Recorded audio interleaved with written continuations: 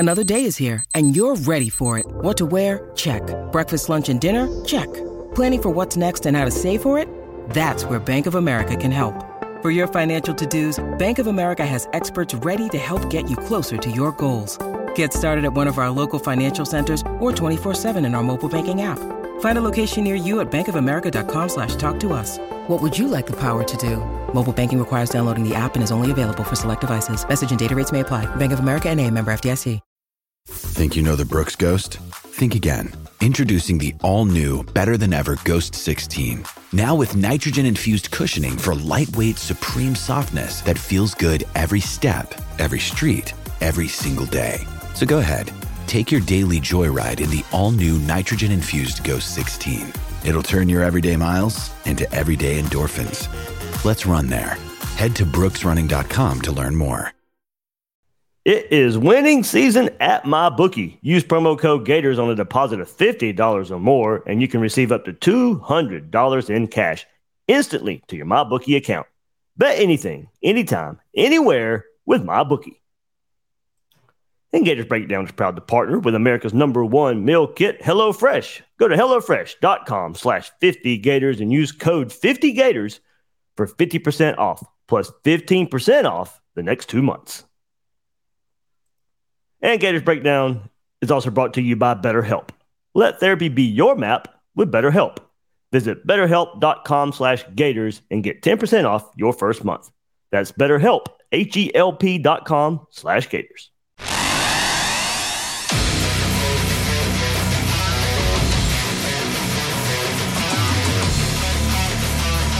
Gators Breakdown, because there's never a dull moment in Gator Nation.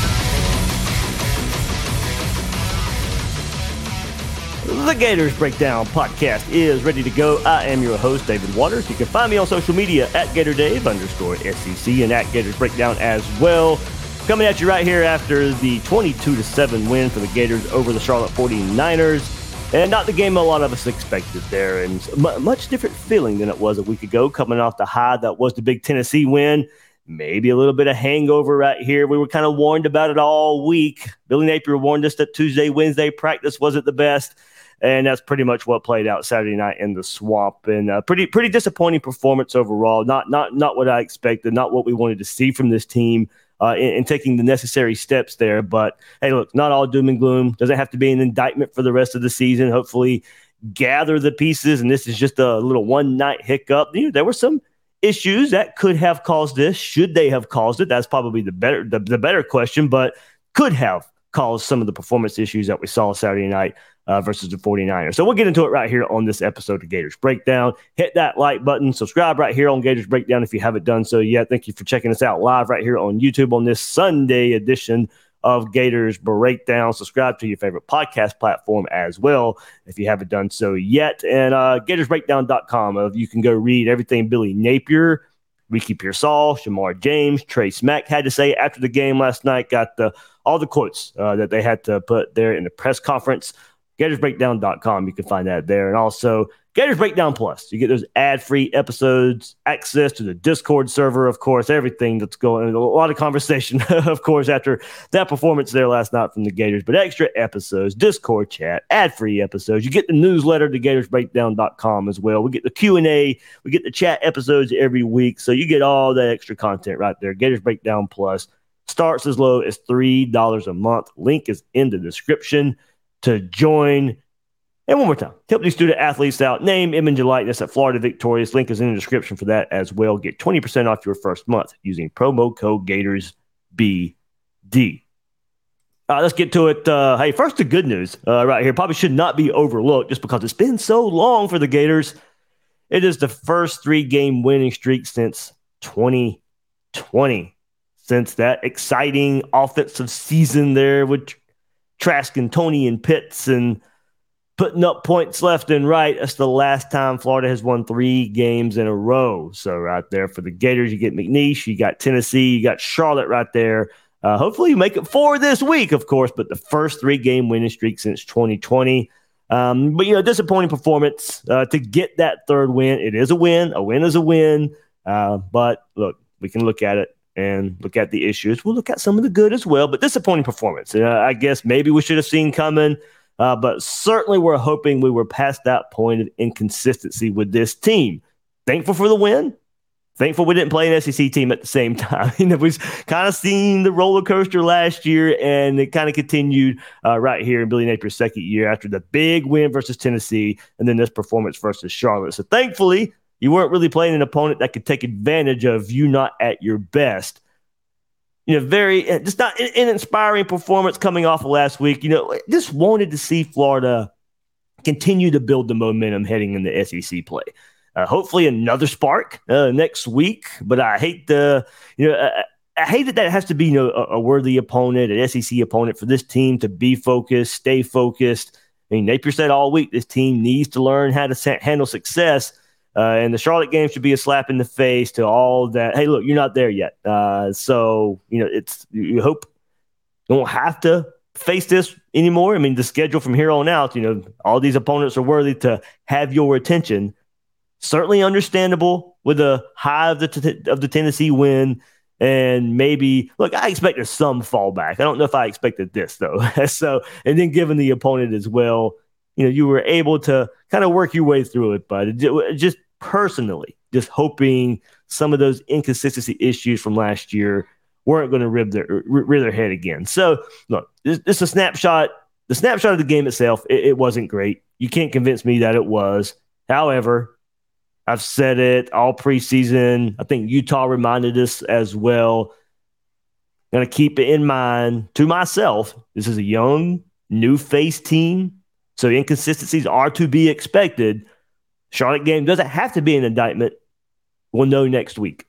Florida, Kentucky, we'll see how Florida shows up on the road at Kentucky, where Florida hasn't been great anyway on the road under Billy Napier. But, I think for us to really know what this game means, we're probably going to have to wait a little bit. So, look, we are going to look at this game in a bubble. It is going to be a snapshot of this Charlotte game.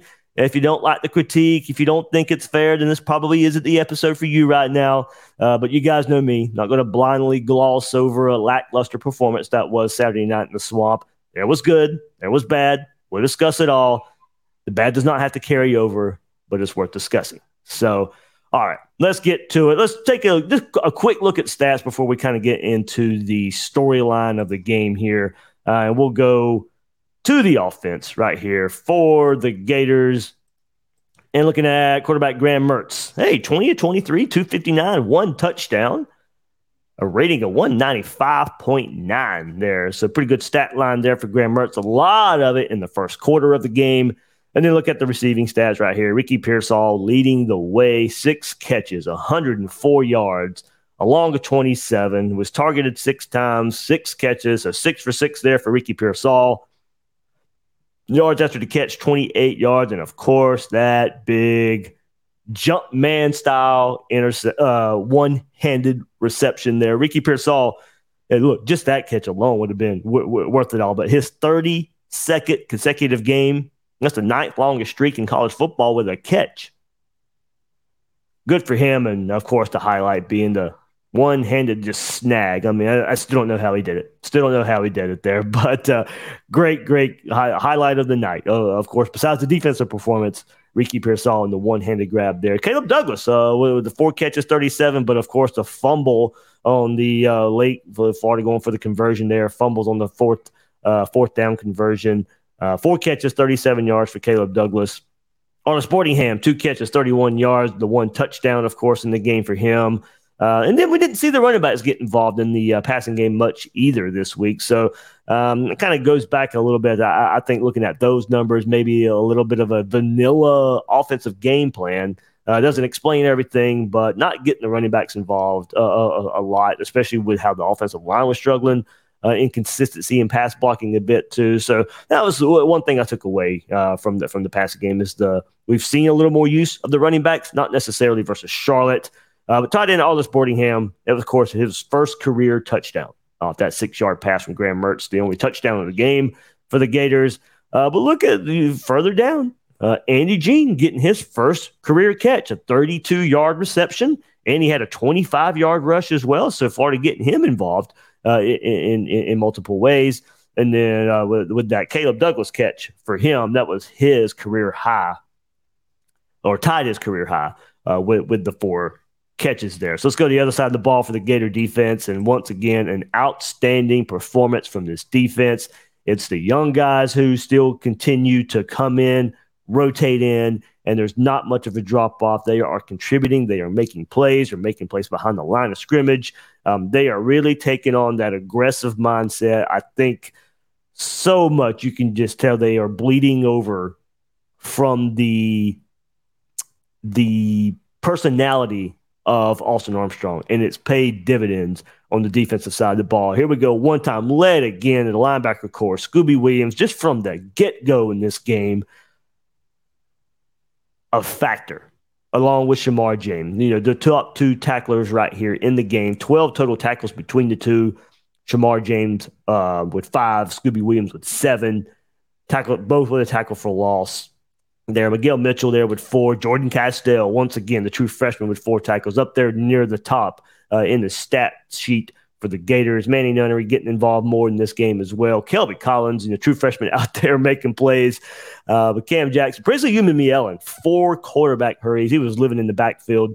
In Charlotte, with the way they really wanted to run the ball, and they switched to quarterbacks. And when Jalen Jones came in, you could tell they really wanted to run the ball. They tried to switch it up every now and then, and a little bit of success running the ball from the quarterback spot. But all in all, the aggressive defensive performance. We'll get back in here too. But Bryce Thornton is another name, true freshman, getting involved as well. But leading the way, those linebackers, the Scooby Williams, Shamar James, linebacker play so much better.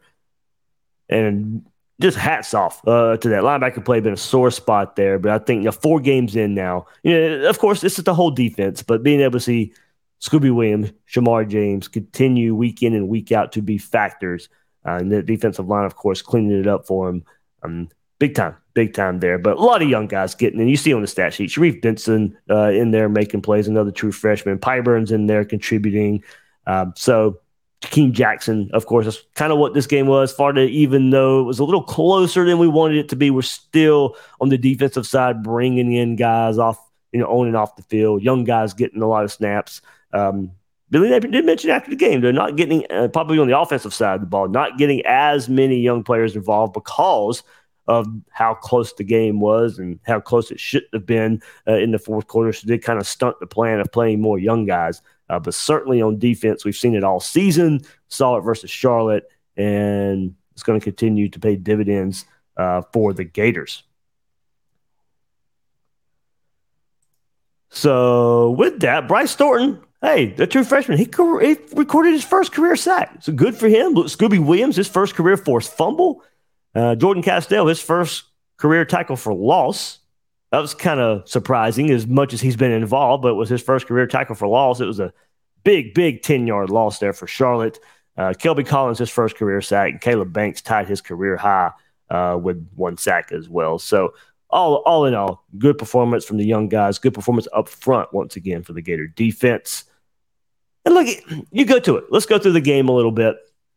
Started the way it was supposed to. You thought the first drive for defense and the first drive for offense, it was exactly what we wanted to see. Scooby Williams absolutely dominates the first drive, forced a fumble that was recovered by Charlotte on the very first play of the game, then makes a tackle on second down. He owns the first drive for the defense. Charlotte punts 2 plays later. Then on offense, the Gators march right down the field, a 9-play, 95-yard touchdown drive where we saw an 11-yard run by Montrell Johnson on the first play, 27-yard catch by Pearsall on the next. Later, a 13-yard Montrell Johnson run, a 7-yard Montrell Johnson run. He had a nice wrinkle of Khalil Jackson in the pistol, then motioning him out. He runs a wheel route for 18-yard gain. Then a few plays later, Mertz finds a wide open Arliss Boardingham for his first career touchdown. 7-0 Gators. Made it look easy. Johnson on that first drive, we know the storyline in this game and where it would end up going, but on the first drive, 6.3 yards of rush. And then the offense just kind of, especially in the run game, kind of falls off the cliff. The first couple drives were not that bad. I mean, it was pretty good. You thought Florida was getting their legs under them just a bit and, getting into the red zone. And that first field goal attempt, we didn't know how the rest of the game would go. looking back at it, I was like, oh, okay, maybe Florida should have gone for it. But in the moment, I think we thought at the time after that first drive, Florida was going to have a lot more success. So in the moment, it's 4th and 1. All in all, I would have went for it anyway. But I didn't necessarily agree with Billy Napier wanting to go for a field goal, knowing the issues Florida had field goal kicking. You were going to bring Trace Mack in to let him attempt. I think we all thought the game was going to go a little easier. So I think you wanted to get that field goal rep in. Probably we weren't sure how many field goal reps you were going to get if you were going to dominate the way you did that first drive. So it's 4th and 1. You end up kicking the field goal, and you end up kicking so many more field goals after that. But early on, I think Billy Napier really just wanted to get that first field goal rep in, not knowing the game was going to be as close as it was throughout the rest of the game. So it could have been a quick maybe 14-0 instead of 10, but was not to be. We'll get into that. But look, I thought the rest of the game would be like that first drive. That would be the only touchdown for the Gators the rest of the night, as Trace Mack would end up going 5 for 5 the rest of the game in field goal kicking. But man, that was it was set up there. And it was like, okay, yeah, this is exactly what I wanted to see. Defense comes out first drive, 3 and out. Offense goes and marches 95 yards. Okay, this is what we thought we would see. And look, even if the focus wasn't there all week and we had heard about a bad Tuesday, Wednesday practice, I thought, okay, you get off to a good start, then you can just the good start would just kind of snowball. It would be too much, and Charlotte wouldn't be able to keep up at all. But Florida could not translate. Hey, we talk about momentum all the time, and the momentum did not carry over from Tennessee to Charlotte, given who you were playing, given the opponent. And even in this game, it didn't carry over. You started so well, only for, or at least on offense. Defense, of course, it did. On offense, they just could not carry that momentum from the first half of Tennessee last week. And then the first drive of this game versus Charlotte, the momentum kind of stalled there on offense. But we'll get into it, maybe some reasons why as well. But before we do, NFL, college football, brand new cash out system gives you options to bet and win all season long with our good friends at MyBookie. Well, that first 2 legs of the parlay, did they hit? Well, cash out early and place another bet or let it ride for a chance at a bigger payday.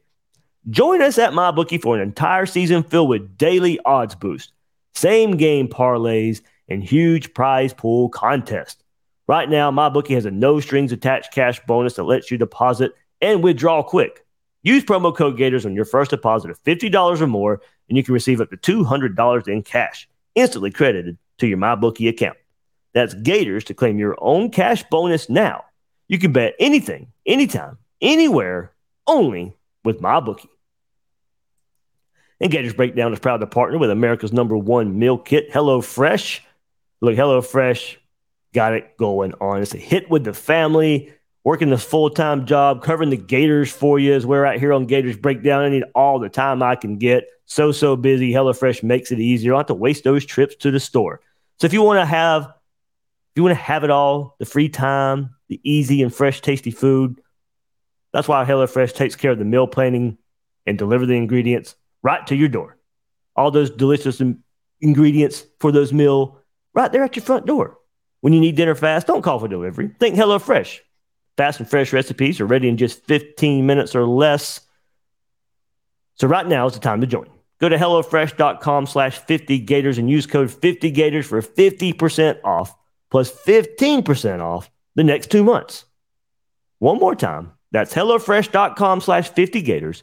Use code 50Gators for 50% off plus 15% off the next 2 months. Get your time back with HelloFresh, America's #1 meal kit. And Gators Breakdown is brought to you by BetterHelp. Sometimes in life we're faced with tough choices and the path forward isn't always clear. So whether you're dealing with decisions around your career or relationships or anything else, therapy helps you stay connected to what you really want while you navigate life, so you can move forward with confidence and excitement. I've seen firsthand the difference therapy can make with a family member, and the relationship is better, stronger than ever before. It's hard to take care of life's challenges if you don't take care of yourself first, and that's where BetterHelp comes in. BetterHelp brings therapy to you. It's entirely online, designed to be convenient, flexible, and suited to your schedule. Just fill out a brief questionnaire to get matched with a licensed therapist and switch therapists at any time for no additional charge. Let therapy be your map with BetterHelp. Visit betterhelp.com/Gators today and get 10% off your first month. That's BetterHelp, HELP.com/Gators. All right, guys, let's get back to the game here. And look, we'll continue with some of the good. Silver lining one right here. The good, Florida 5 for 5 in the red zone. I mean, after the first drive, you got the first touchdown in the red zone. The issue is 4 of those were field goals. Now, there's some good in that as well because we need to figure out some field goal kicking, right? Trace Mack comes in, and he just may be the guy there now. 5 for 5 on the night, including a 54-yard field goal. So now, hopefully, there's some confidence in field goal kicking moving forward. That's the silver lining to all the red zone issues is maybe Florida found their field goal kicker here with Trace Mack.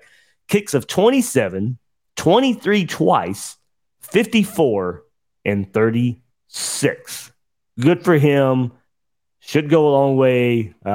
This defense is going to keep Florida in a whole lot of games. I think we know the margin for error for this team is pretty small. Florida's going to be in a lot of close games. We know the issues on special teams. We hope one of the issues right now have been solved with Trace Mack moving forward. Good performance for him to just be able to come in. All the pressure, I think, that comes with that. We've known the issues there. Open competition, battle throughout the week. He gets the call on Saturday night and delivers a 5 for 5. So I think as we move past that first drive, and we knew some of the issues coming into this game, it was going to be determined how much the issues were going to be there. Of course, offensive line play was where we were going to look with the suspensions, the injury to Kingsley Aguakin as well. Offensive line play affected so much, but I just don't agree with the blanket excuse of, they're new, so we should just expect these issues. Against Kentucky and Utah and teams like that, of course, I expect issues. I expect inconsistency. Against Charlotte, you're not going to sell me on that. Missing Kingsley and Mazuka definitely hurts the run game. Yes, I expect a step back, but not to the effect of how it looked versus Charlotte. Almost every short yardage situation was won by the Charlotte defensive front. That can't happen. I don't care who Florida's lining up. I don't care who Charlotte's lining up. That can't happen the way it happened all night long. It was a consistent issue for the Florida offensive line. If they get the best of you a couple plays here or there, okay, that's fine. I can understand having some issues there, but it was all night long from start to finish. Florida in a short yardage situation got blown up, whether it be numbers, whether it be effort, whether it be just Charlotte being better than you up front on Saturday night. That was the case. And, of course, all of it goes back to this offense, and if the run game isn't there, the offense just isn't in sync. Now, of course, I think coming into this game, Florida wanted to work on the passing game, and that's fine. I'm sure the game plan for this game wasn't all that intricate for this one, but after the first drive, the run game fell off a cliff and affected the whole offense. In the first quarter, Florida had 225 total yards. I mean, it was rolling in the first quarter. 11 rush attempts for 5.1 yards a carry, 9 of 10 in the air, 169 yards passing in the first quarter, and a touchdown. It was not great after that. 18 total yards for the offense in the second quarter, 4 rushes for minus 0.3 yards, 4 or 5 passing for only 19 yards, 0 for 3 on third down in the second quarter, 9 total plays with a 2-yard average. Just could not maintain what you were able to do in the first drive in the first quarter. None of it carried over. Florida was outgained 92 yards to 18 in the second quarter, and that was a 16-7 halftime score. Florida would go on to kick 2 more field goals in the second half, only gaining 152 yards, 81 rushing for a 3.9-yard average, 7 of 8 passing for only 71 yards. And most of those passing yards for Mertz were in the first quarter. Not much after that as far as for the whole offense goes. In the second half, Florida 1 of 5 on third down, 2 turnovers as well. So just like Utah and a few times last year, it doesn't matter how good the passing stat line is. If Florida can't run the ball, those passing yards are either inflated or they just don't translate. Mertz going 20 of 23 for 259 and 1 touchdown would absolutely mean even more if the Florida ground game is at that 200-yard mark that we maybe come to expect, or if it's a good performance, be around that yardage. But with a total of 136 yards rushing, the way this offense is built lends itself to inconsistency. Bad third down play, and take that further to lackluster red zone performance. Look, I'm glad Mertz has got the ability to do that. Pair it with a run game, this Florida offense will be fine. But for whatever reason, we see it, the passing stats they can look good. I mean, just looking at the stat sheet, don't get me wrong, there's a lot of us in the first quarter. There were some issues there as well after the first quarter. But 20 to 23 for 259, I'll take that every week. But it still may not be enough if the run game isn't there. It just does not translate. So go back to last week. Well, no, let's go to third down. Let's go down to third down. Florida averaged 3rd and 4 on the night. That's not bad. Not bad at all. And went 1 of 9 on third down for the game. 3rd and 4 should be a lot more manageable than that. 0 for 2 in passing situations. In that situation, and averaged a pitiful 0.4 yards rushing on third down. That's where I go back to the offensive line and Charlotte's defensive front, and you got to go win some of the short yardage battles. You average 0.4 rushing yards on third down. And that was averaging, I think, about 8 yards on first down. So it should have been set up to have a lot of success, but third down, so brutal for the Gators. So go back to last week. And now this is 6 quarters of football for the Gators, the second half of Tennessee, and now versus Charlotte. Well, the offense has just looked really out of sync. It starts with not being able to run the ball. Understandable conservative play call versus Tennessee. I still, I don't make too much of it, but paired with this, it's just like, okay, can you flip a switch now? But you got the understandable conservative play versus Tennessee, maybe even a point versus Charlotte. I don't think the game planning was all that much there. I think you just one of those games you want to get in and get out of.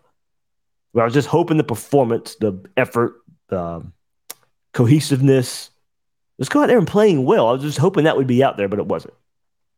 Can the switch just be flipped now? This is 6 quarters where, okay, you're going to go to Kentucky.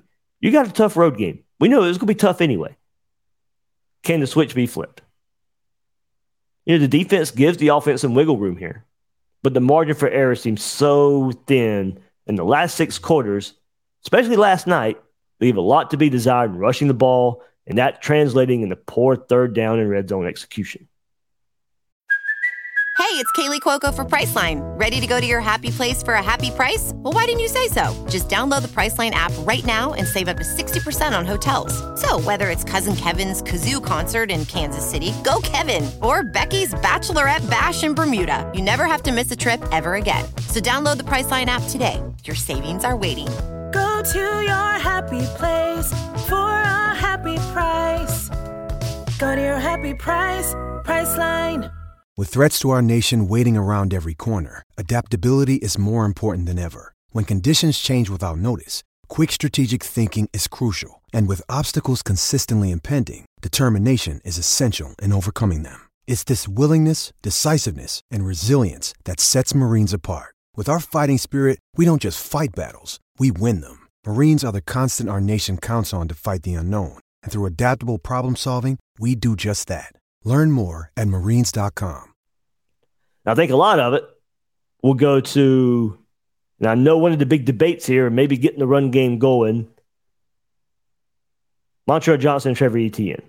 And the way the carries were dispersed versus Charlotte, I think we know enough by now Trevor Etienne should be the number 1 back here in this Florida offense, given what he did versus Tennessee, given what he did for most of the season. Something just seems off with Montrell Johnson. I still think he's a huge asset to this offense, but I could tell he was getting frustrated by the end of that game versus Charlotte there. And now looking at it, should Trevor Etienne have more carry versus Charlotte? Yeah. They shouldn't have needed him to run him into the ground. I can see after getting 23 carries versus Tennessee, knowing that he may be your main back moving forward, you probably want to protect him a little where you can. Protect him where you can. And I don't think this game was in any risk of losing this game. even given the issues on offense. So I do think there was some of this. Let's let Montreal work out of this funk. Let's let the offensive line get the reps.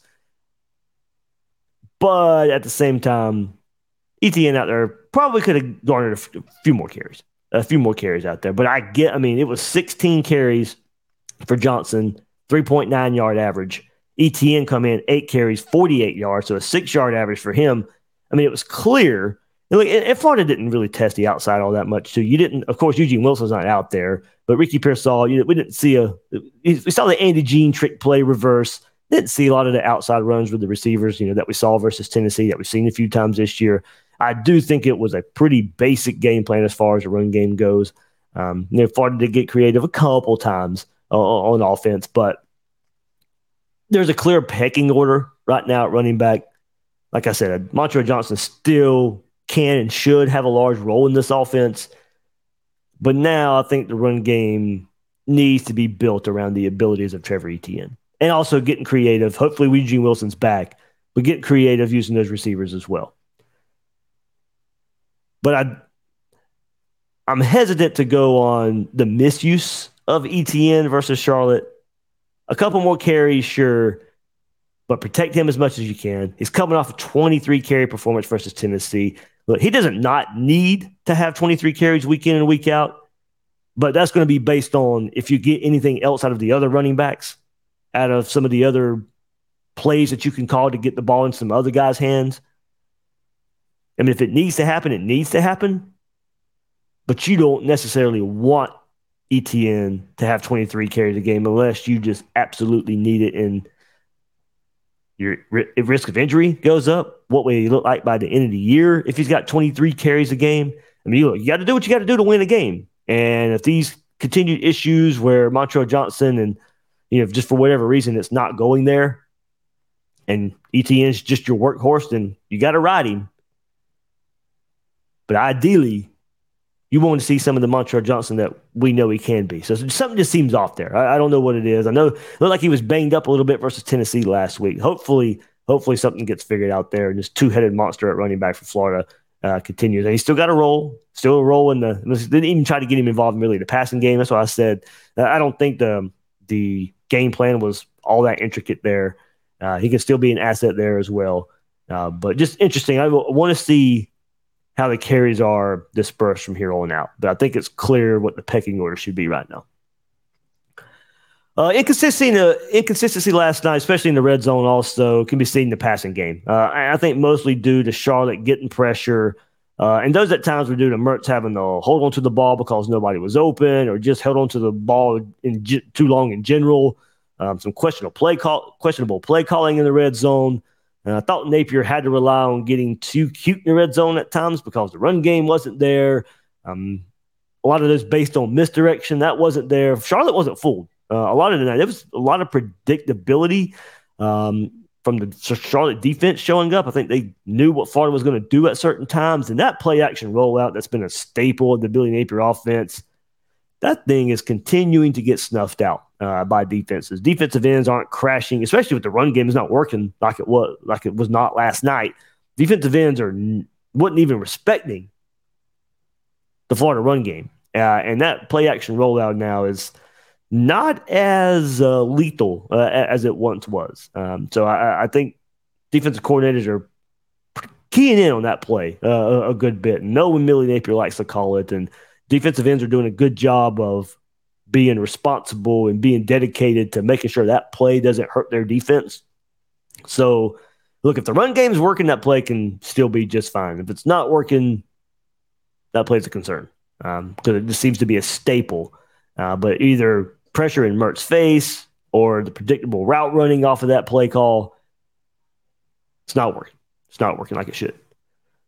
But overall, the play call, I don't think it quite as bad as it seemed last night. It leaves a lot to be desired. And with better defenses coming up on the schedule, you hope the switch can be flipped overall on offense. But, there's a lot of times, too, better checks at the line can be there, especially in third down situations. The one that comes to mind is 3rd and 2. Charlotte clearly showing blitz on the right side. They overloaded the right side. The play was ran right into the teeth of that blitz with Montreal Johnson run. clearly could have been checked out of. We've seen it. We've seen signs, but Florida needs the creativity of having somebody like a Eugene Wilson back. Florida needs its best options on the offensive line, the playmakers that they can have for, I think, Billy Napier to be able to take advantage of these situations. But yeah, I think it all kind of culminated. It was the full package of what could go wrong on offense a little bit, whether it be bad play calling, whether it be some of the inconsistency of checking in and out of the right play. It was there. I think some of that, as I said, goes to a vanilla playbook game plan, but not all of it, because some of it's the same issues we've seen. If the run game was there, look, it doesn't matter if it's vanilla playbook or not. If the run game is working, it's just working. But if this vanilla game plan and the run game's not working, what we saw versus Charlotte is, and what we saw versus Utah, I mean, that's what this offense is going to look like. Hopefully, you start getting that first half of the performance versus Tennessee, and that's not the outlier, but that becomes the norm as SEC play ramps up. All right, other side of the ball, defense. Charlotte wasn't offering much threat on offense. They hit a few plays, but for the most part, completely overmatched up front. There were some lapses when Charlotte had guys wide open. You could really, really tell they were trying to take advantage of the aggressiveness of the Florida defense, but it only amounted 210 yards. Charlotte averaged 338 yards coming in, whereas was held to 210 yards. On the night, 49ers averaged 4 yards a play, 3 of 12 on third down, 2.8 yards a rush, getting sacked 4 times, getting tackled for a loss 6 times. 2 of those sacks, true freshmen, Kelby Collins, Bryce Thornton.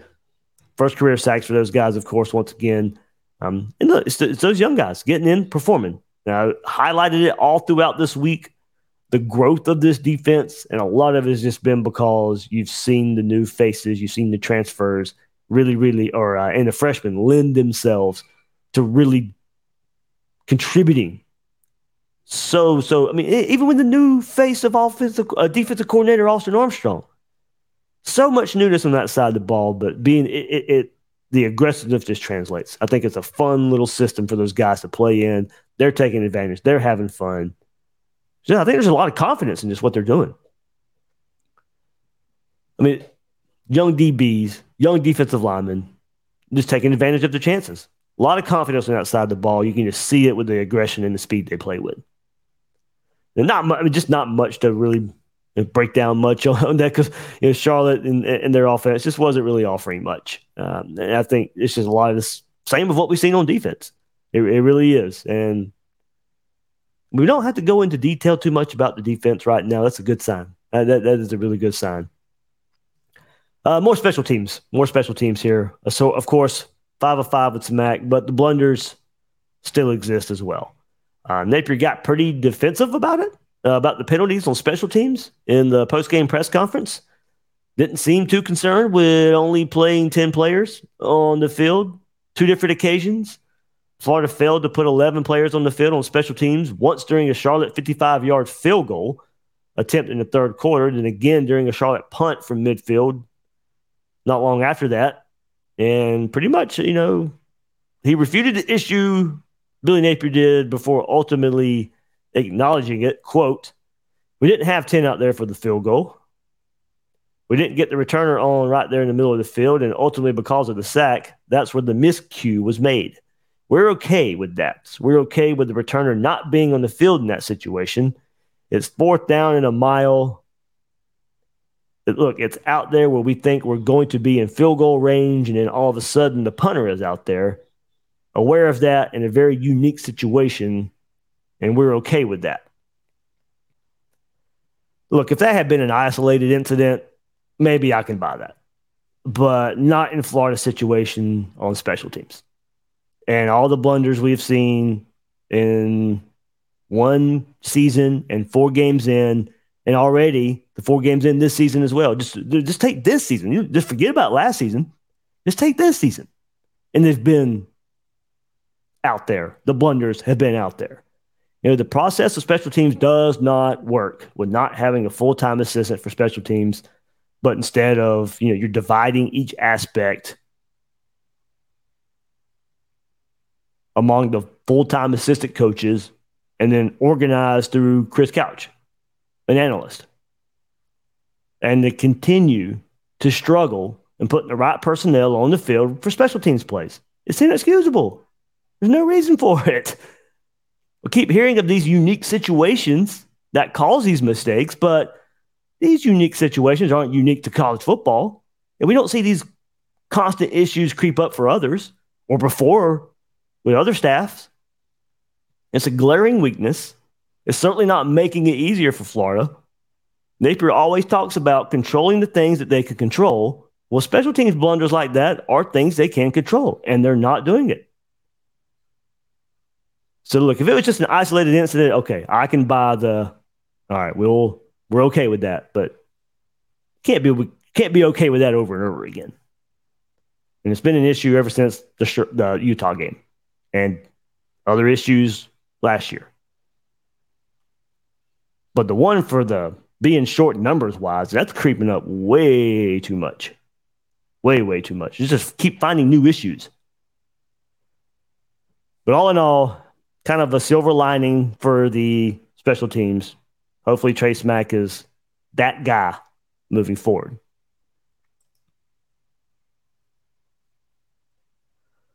All right, let me hit the chat here. Everybody, thanks for hopping in. Kind of going through the game again. Everybody, thanks for hopping in here.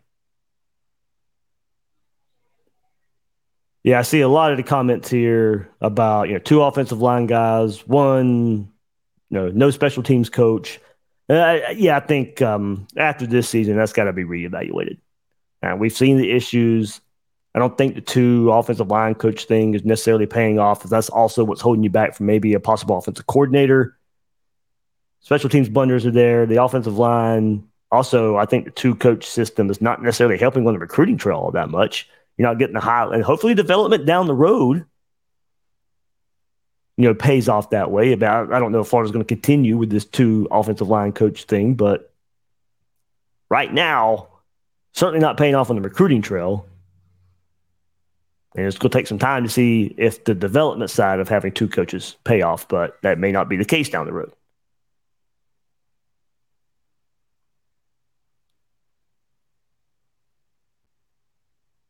Big Gator Caesar says, Florida has the talent and the strength to compete. It's attitude. In my opinion, Spurrier and Urban took every game personally and absolutely detested losing.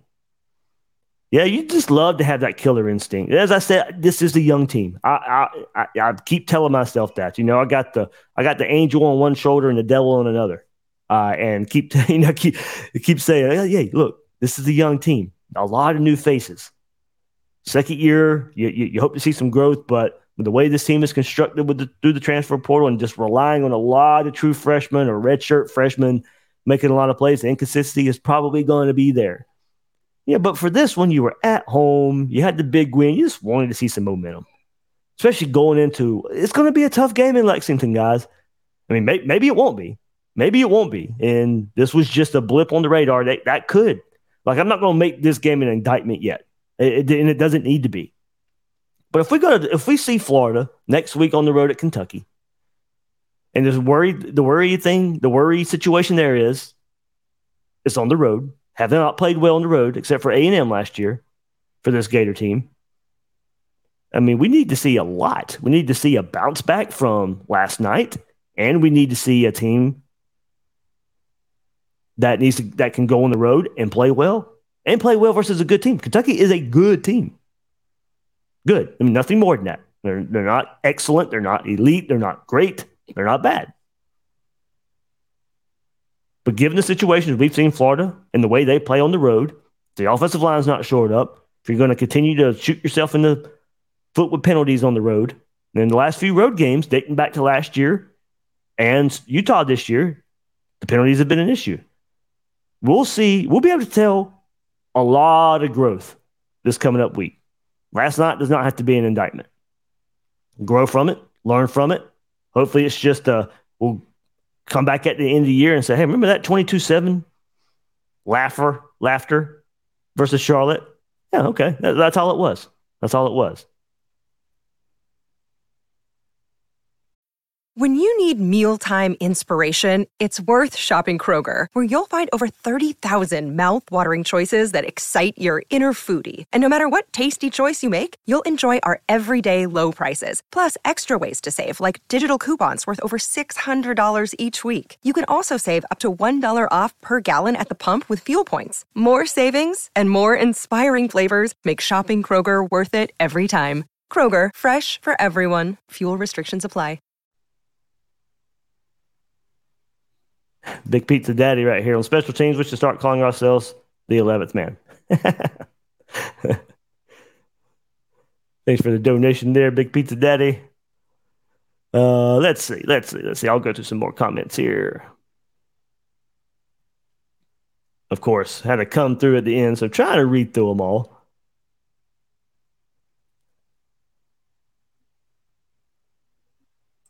Cooley brings up a good point and something I'm eager to see versus Kentucky coming up. Yeah, every team going to stack the box. I would against Napier and have my safety still on the right side of that BS crawl route Napier loves to do.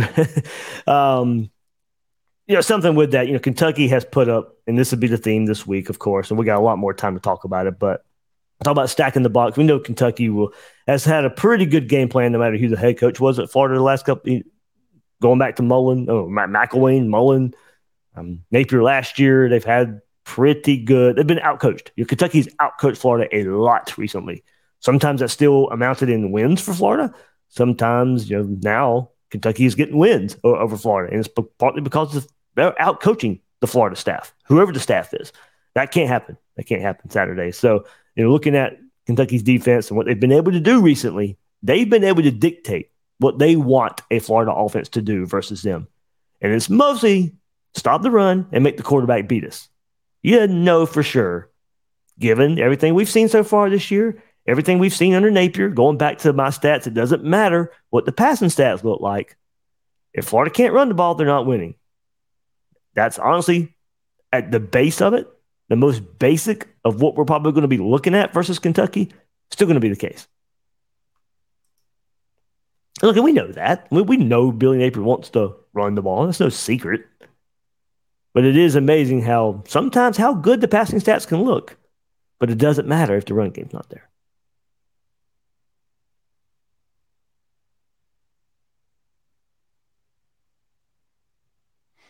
John Wilcox, that's my only question is when the defenses are pinching down in the middle, why not run that jet sweep? It's been 5 yards or more consistently.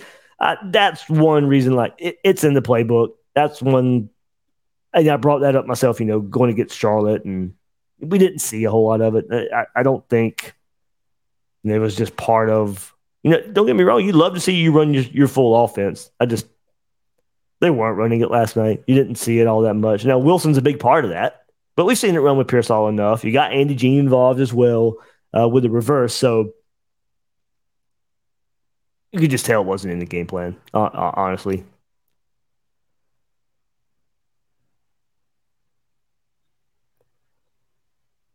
All right.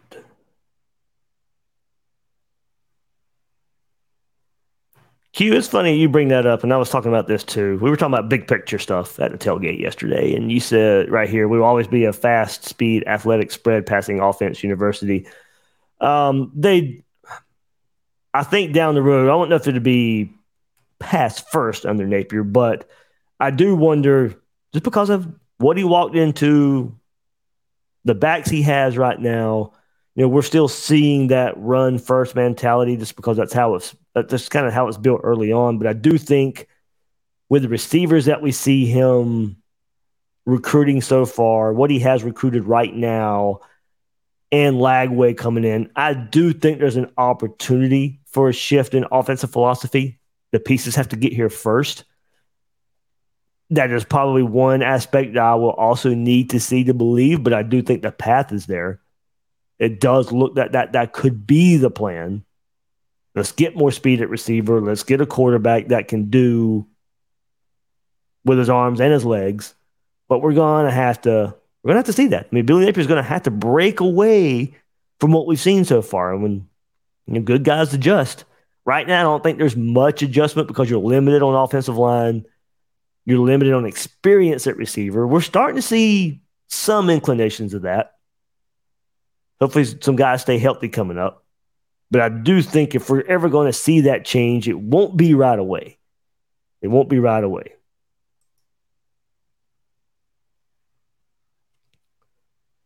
Yeah, Adam going in here, I'm assuming about Trevor Etienne and maybe Napier here. He didn't want Trevor Hurt for Kentucky. I said, I honestly think that plays a part. I think. But a few more carries probably wouldn't have hurt, especially early on in the game.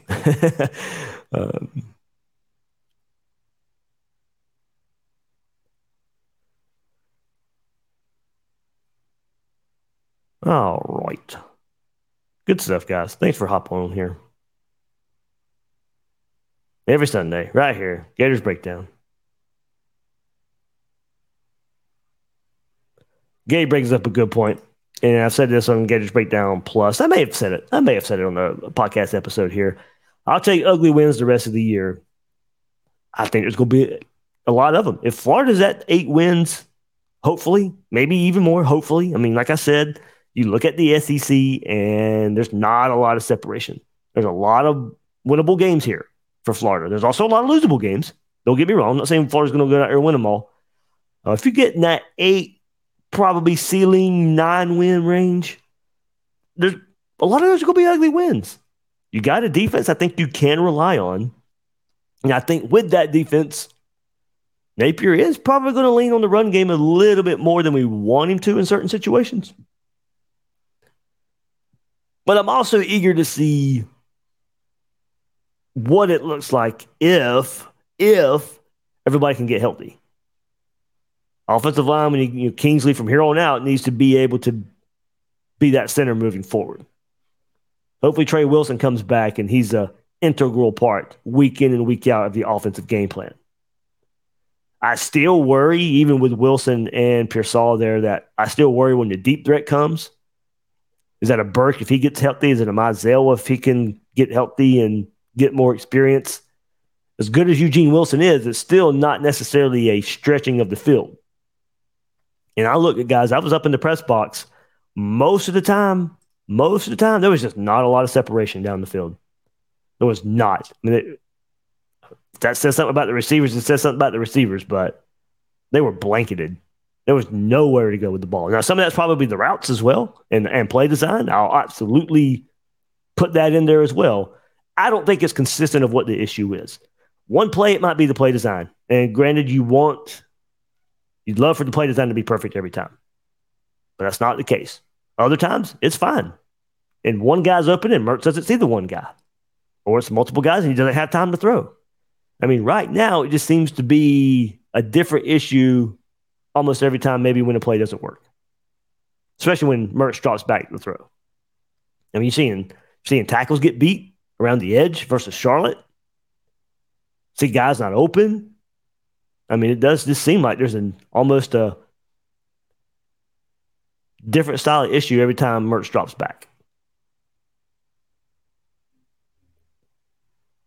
Muddy Waters brings up a good point here. Probably should have brought this up. I'm going to talk about Kamari being escorted. He's gone. Yeah, eventually, I don't know when. Maybe it happens after the season, of course, but that's pretty apparent now. Napier didn't really want to talk about it.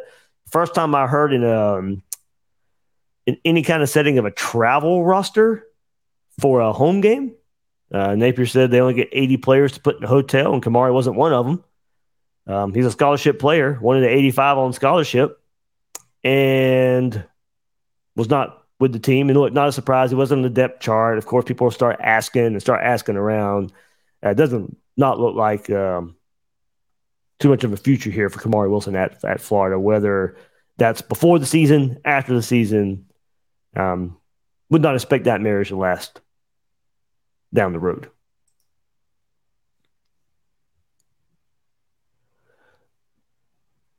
All right. Let's see. One more right here.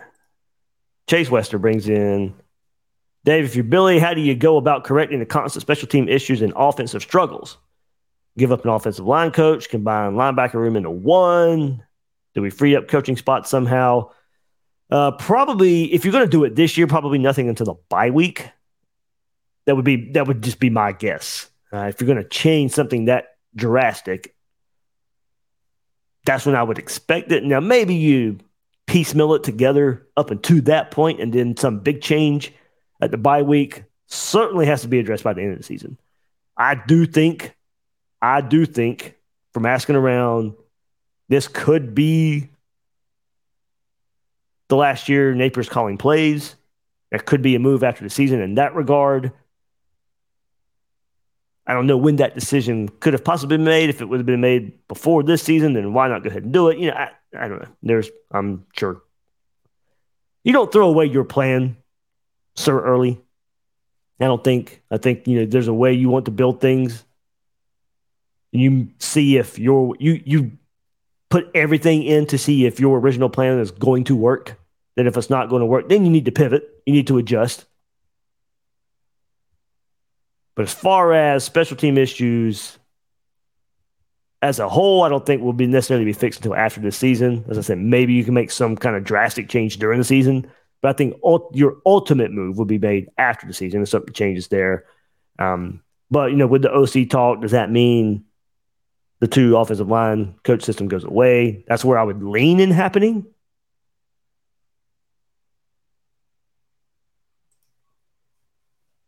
But probably one of those wait-and-see moments and just kind of see how it all works out.